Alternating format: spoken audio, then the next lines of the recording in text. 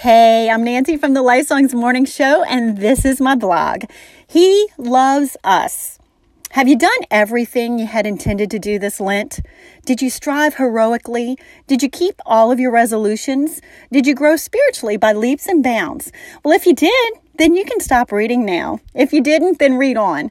This Lenten season has been different and sometimes difficult for us all in so many ways.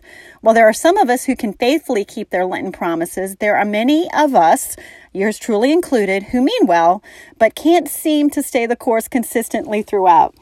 Thankfully, we have a merciful Savior who knows we fall short and loves us anyway. What's done is done, and most of Lent is gone. However, we have the blessed opportunity to put things right, so to speak, during this final week of Lent.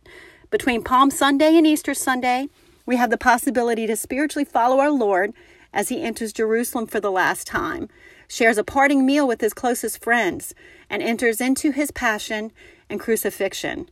We can stand guard outside the tomb and await his resurrection. We can spend this week striving like we've never striven before. We can't replace the weeks that are past, but we can turn this final week into a strong finish. Between Palm Sunday and Easter Sunday, we have the possibility to spiritually retrace the steps of our Lord Jesus, step-by-step journey to Golgotha, showing that he loved us to the end. That's out of John 13:1. He went all the way to the cross for us, with every bruise and every stab of pain.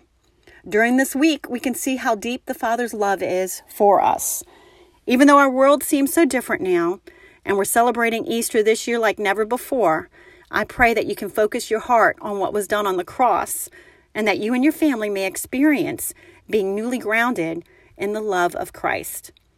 Romans 5:8 says, God shows his love for us in that while we were still sinners, Christ died for us.